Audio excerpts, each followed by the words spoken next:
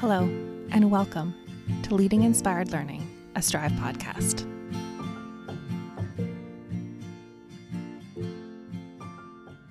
All right, welcome to the podcast. My name is Allie Scott. I'm the project manager of Strive, and I'll be your host on today's episode. Today, we welcome two wonderful guest stars to our episode. They are also, very fortunately for me, members of the Strive team. So, Kayla, do you want to introduce yourself first? Sure. My name is Kayla Bartlett. I am the community animator for Elgin County with Strive. Yeah. We'll get into what community animator means in a little bit. Yeah. And Haille. Hi, I'm Haille Ifabumuyi, and I'm the community animator for London Middlesex, also through Strive. Yeah, so Kayla and Haille, which sometimes I muffle their names into Kaylee and just something, so just excuse that because that may happen. They already know and love and accept that, right, guys? Just one person. Yeah, pretty much. A team. Now. Yeah. A team, an amazing team, but are serving two different communities for the same purpose. So today's kind of topic is around what we're calling the M word, but it's mentorship. Yeah. So the community animator roles are very strategically named. It took us a very, very long time to come up with the titles for these positions because we didn't want to include the word mentor, mentorship, any of that in the title. We know, and we'll get into it a little bit too, that mentorship kind of has some baggage. Mm-hmm. It comes with some preconceived notions, so we all kind of have some understanding of what that means, and we didn't want that to be brought into this role. So what Kayla and Haille are doing in their new roles is animating the community around the topic of mentorship and diving into what we know is an identified gap in both St. Thomas Elgin and London Middlesex. Does that make sense? I think that sums it up. Yeah. So in this evolution of work, really what we wanted to do today is introduce, if you haven't already met either Kayla or Haille, a little chance to get to know them better, to get to know the intention behind this work, and really welcome them, open arms to our community to dive into this complex topic. So how do we define? I mean, we know we're trying not to define, but how do we define mentorship? They're looking at each other. You can't see this audience, but they're Just trying to figure out how we figure out who speaks. Yeah. Know? Just jump in. Just jump in. I think we're both just quite hesitant about providing a definition because there is this kind of, taboo notion kind of around the word and seeing it as a very hierarchical, one-way kind of relationship where it's a newer employee or a new grad or a student that's kind of gleaning this information, these insights from this professional that has all this knowledge and is a veteran in the field. But we really want to kind of step away from that definition into something that's much more relational and something that's built together between two people or a group of people and kind of just turn it on its head. Yeah, and I think recognizing, we have these ideas that come with us about mentorship, like you're saying, primarily from our experience as students and as new workers in the sector. But that mentorship can show up in so many different ways. And at the end of the day, without defining it, you can really categorize any relationship or experience you're having that supports you in your growth as a mentoring experience or relationship.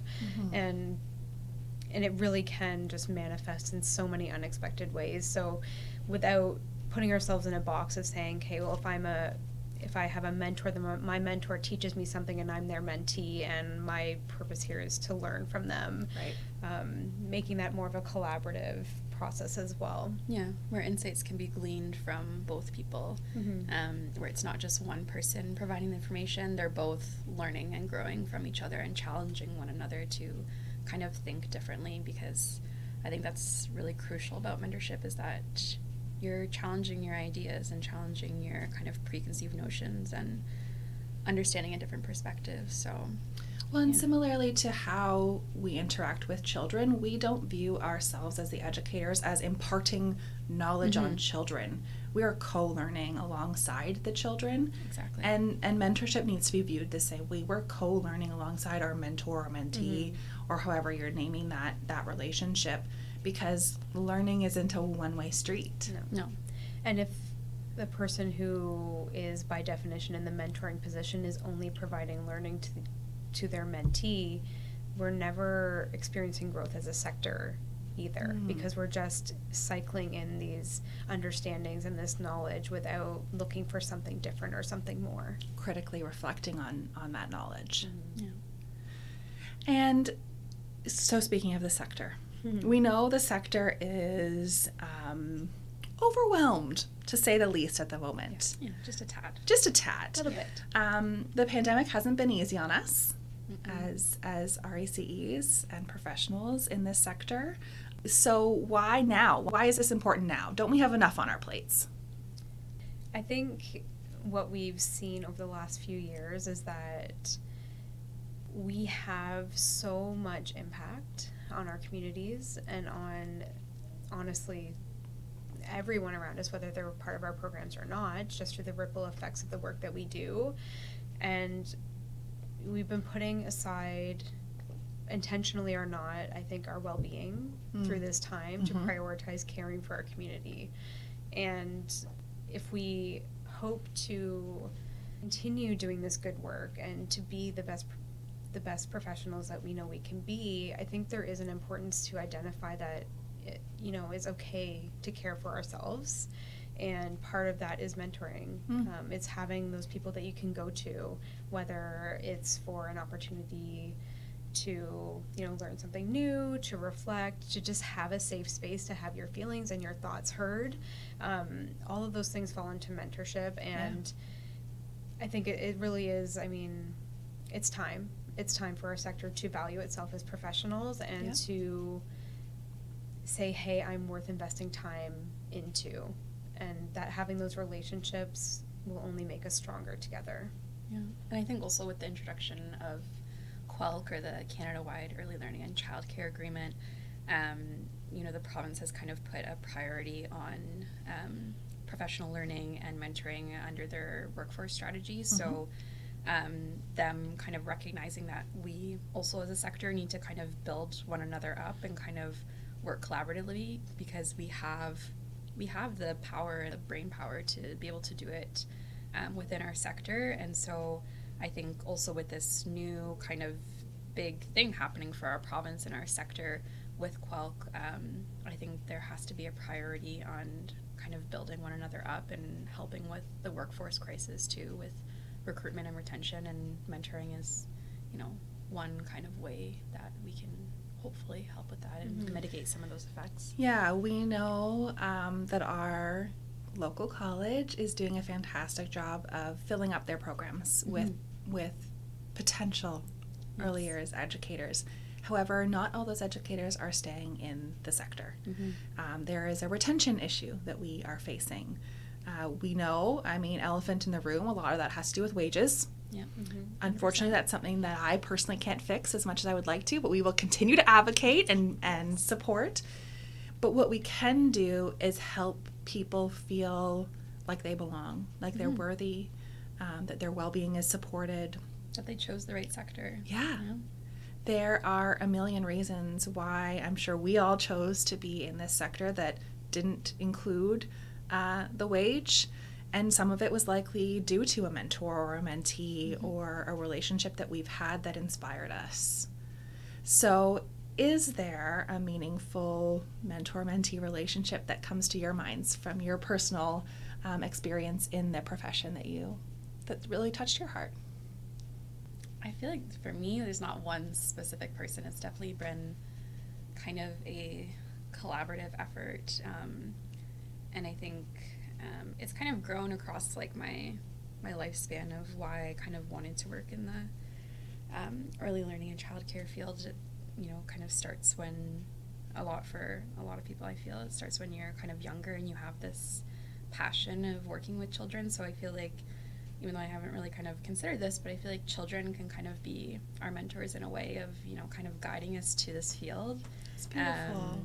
And then I think of my time when, you know, I was in school, I felt that a lot of my professors, you know, really encouraged me and became my mentors as well. So shout out to all of them, to Celine, Tina, Donna, Sandra. All of them kind of led me to this journey and helped me to see myself as a leader for our community, and kind of gave me that empowerment and gave me a lot of opportunities to kind of learn and grow. And then even, in professionally, like, a lot of people have also mentored me and kind of guided me that way. So before this, I worked with the City of London, so my managers there and my coworkers there kind of guided me. And then now with my new organization, I have mentors sitting with me in this room, Kayla and Allie. So honestly, I feel like it's definitely been like a kind of community, like, you know, how like a village raises a child. It's kind of like you have a village of mentors kind of guiding you, and that's how I kind of see and view mentorship, as it's not something that's really formal. I've never really used the title to call any of those people a mentor, but they have been kind of guided my path, like professionally and personally. So that's how I kind of see those people impacting me. So I'm sure there's many others that I forgot to mention, but those are just a few. Well, hopefully those few aren't listening, so yeah. That's okay. Kayla, what about you? I think I've had a similar experience to Haille, where it was never one individual person that, you know, screamed mentor to me, where we defined our relationship in that way. But I've been on a bit of a journey the last few years, but more so the last year in particular, just personally. And for me, I found that the personal and professional really did intertwine, because a lot of my personal circle is also in the sector. You know, that happens over time. Yes. But curating those professional friendships and those safe spaces where I felt safe really allowed me to, you know, take some risks and assess my role in the sector and kind of where I wanted to be long term. And I don't know, just having those people that I can go to, that I can say whatever I need to say unfiltered, but the meaning's not lost, and we can still come back to some meaningful conversation afterwards. Of course, obviously professors, practicum mentors, you know, directors, any leadership teams I've worked with over the years have been like invaluable support. But I really think in this phase of my career and my life that it's really just about those relationships that I've built with my inner circle, I guess. I won't name drop them because I know that those people in particular get embarrassed, but Sherry Spriggs. You know who you are, and I'm so thankful for those individuals in my life that have been able to, you know, validate that inner dialogue that's maybe telling you you're not good enough or that you're wrong, and just supporting you, and really not just saying, oh no, you are, but getting you again to critically reflect and really support yourself through that thinking to come through the other side. Because I think it's not about having a yes man or a yes woman on your side. It's just having someone that's safe for you to come in and chat with really honestly. Well, and who can critically and kindly help you push your thinking and further your thinking. Yeah. Because we won't ever progress if our mentors or mentees are just saying yes, yes, yes, yes, yes. It really is about a kind of a critical professional friendship, as Diane Cashin talks about in some of her professional learning in her latest book. It's cultivating these relationships where you're pushing one another for growth. Yeah, and I think the beauty of it coming from relationship first is that there's comfort. And not in the sense where we're too comfortable and we're being unprofessional together, but there's comfort to be yourself and not pretend. I know, like, I don't know, like, I'm pretty authentically myself when I show up in a room, but there's times where, like, I'm gonna be someone else for a few minutes until I read the room, you know?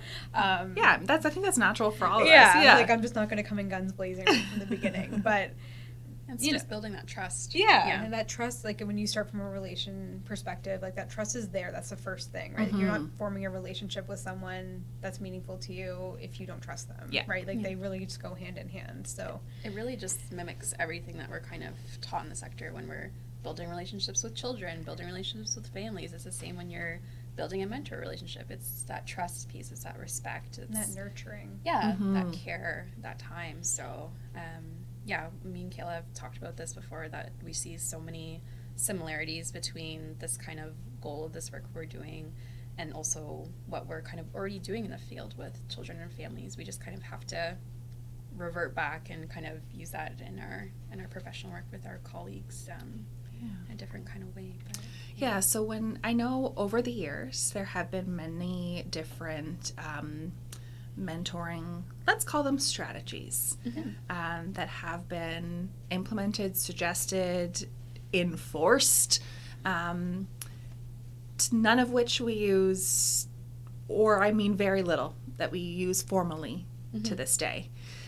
When I began with Strive, there was a whole mentor working group, basically a community of practice that came together, and that conversation evolved into, well, mentoring is kind of in everything we do. So that kind of group disbanded, and we looked at it as all professional learning that was offered was a form of mentorship. All the communities of practice that we offer are forms of mentorship. But we've kind of lost, I guess, on how important mentorship is to sustain our sector. So have you ever been involved in one of these projects that may have been a bust? What did we learn from it, and what are we taking any inspiration from that in your research so far? I've never, other than practicum, right, I've never been involved in any of the formal mentoring models that were around. Yeah, so what, like mentoring pairs? Mentoring pairs for childcare. I actually think that's maybe the only formally funded. The Center of Excellence. Center of Excellence as well, and I don't know of any other ones that have been done in Ontario specifically. Or in London specifically. Or in London specifically in the last, 20 years. Yeah.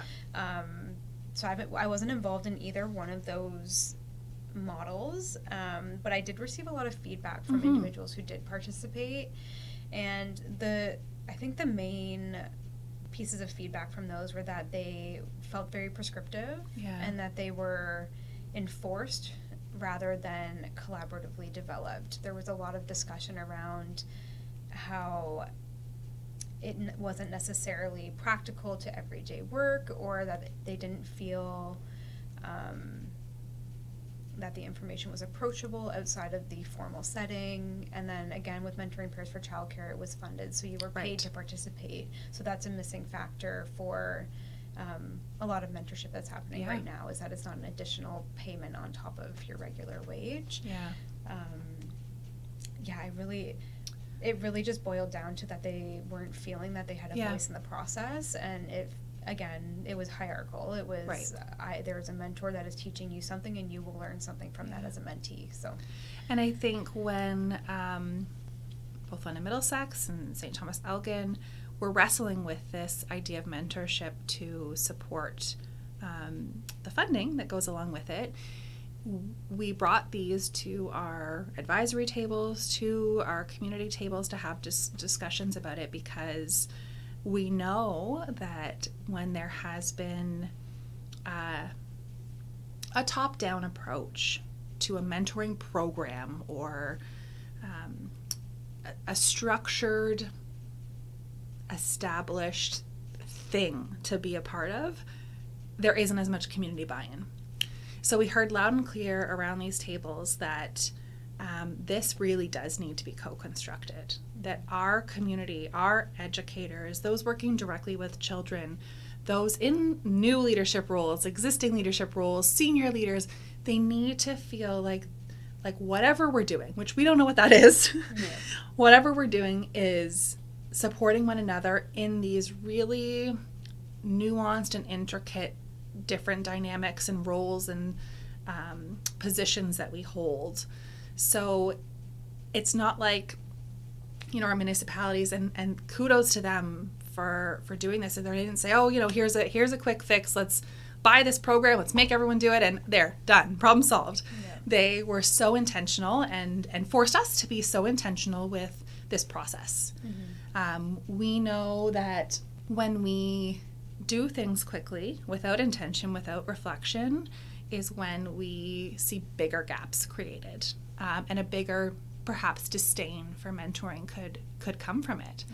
So a lot of your role, you've been on the roles just a couple months now, has been a lot of research, environmental scans, relationship building, really trying to understand that this is going to be, we have a finite amount of time, but going to be a long-term project. That at the end of the year, we're not going to be able to say, here you go, City of London, County of Middlesex, and Elgin St. Thomas, that here's your answer to all your mentoring problems. This is just the beginning. Yeah, I think important for maybe the communities to understand is that our goal through this process is to capture their voice, to provide options. So through their specific feedback, that will determine what options are presented to the counties as possibilities for pathways to follow. And just recognizing that it is really their opportunity to offer feedback about the systems that do or don't already exist in order to, take a little bit of ownership over the future of their work in the sector as well. Yeah, and I think we already know that there's, some great work that's already happening with this, whether it's in policies or procedures or not.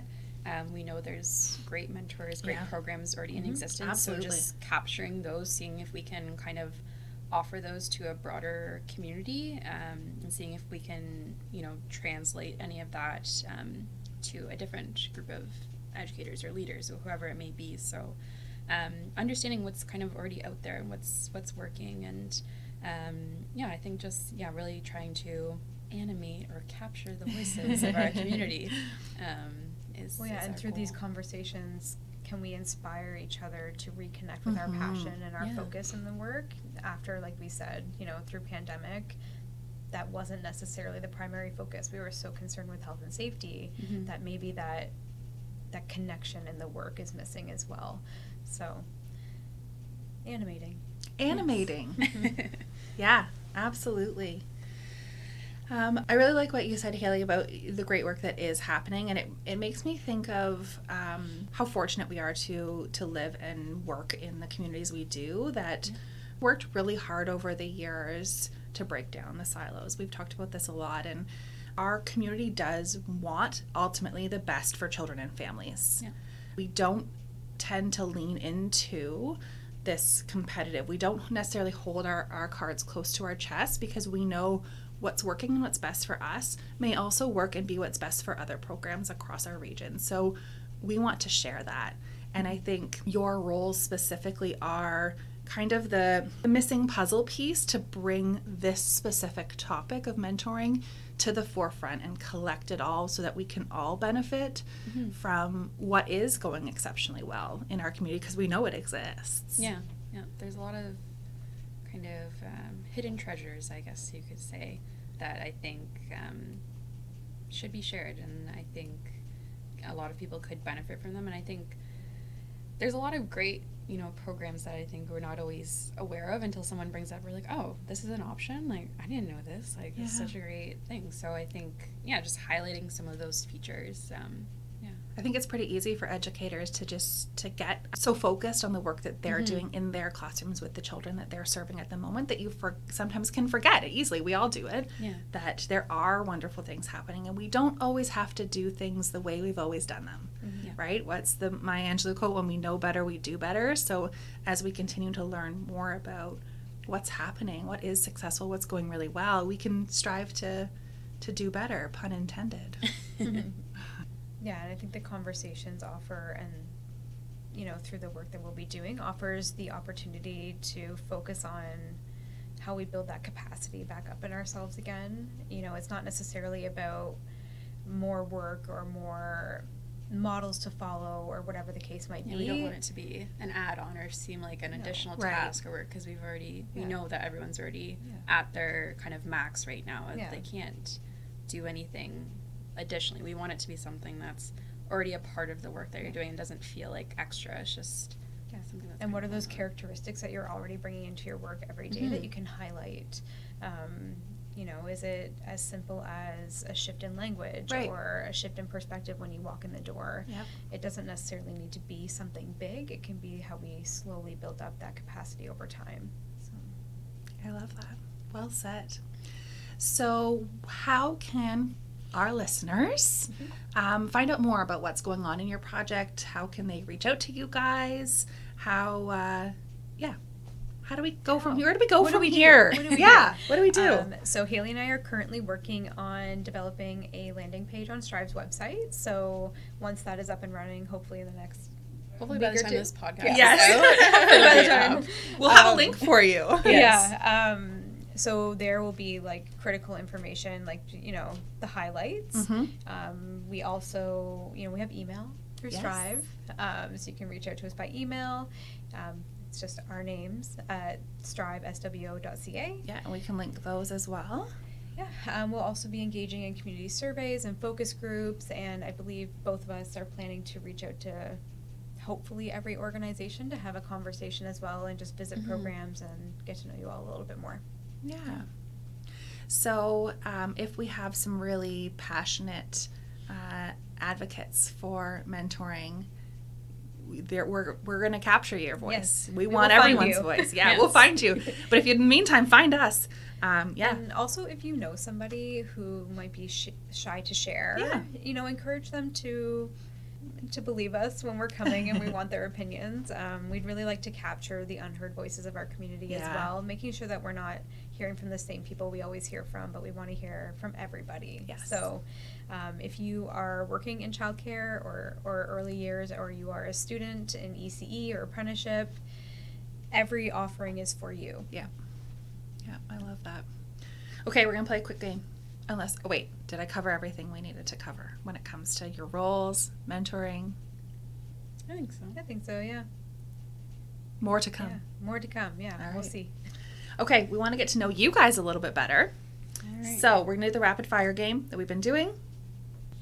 Favorite children's book? I think I'd have to go from my childhood because I'm not super familiar with ones that are kind of out right now. So I would say like The Hungry Caterpillar was one that was like a solid one. Yeah, Eric Carle, can't go wrong. Yeah, I also liked Curious George and like those stories. Oh, those are yeah. kind of fun too. So I'll stick with those two. But some classics. Yeah, some classics. Kayla had to pull out her phone to answer her question.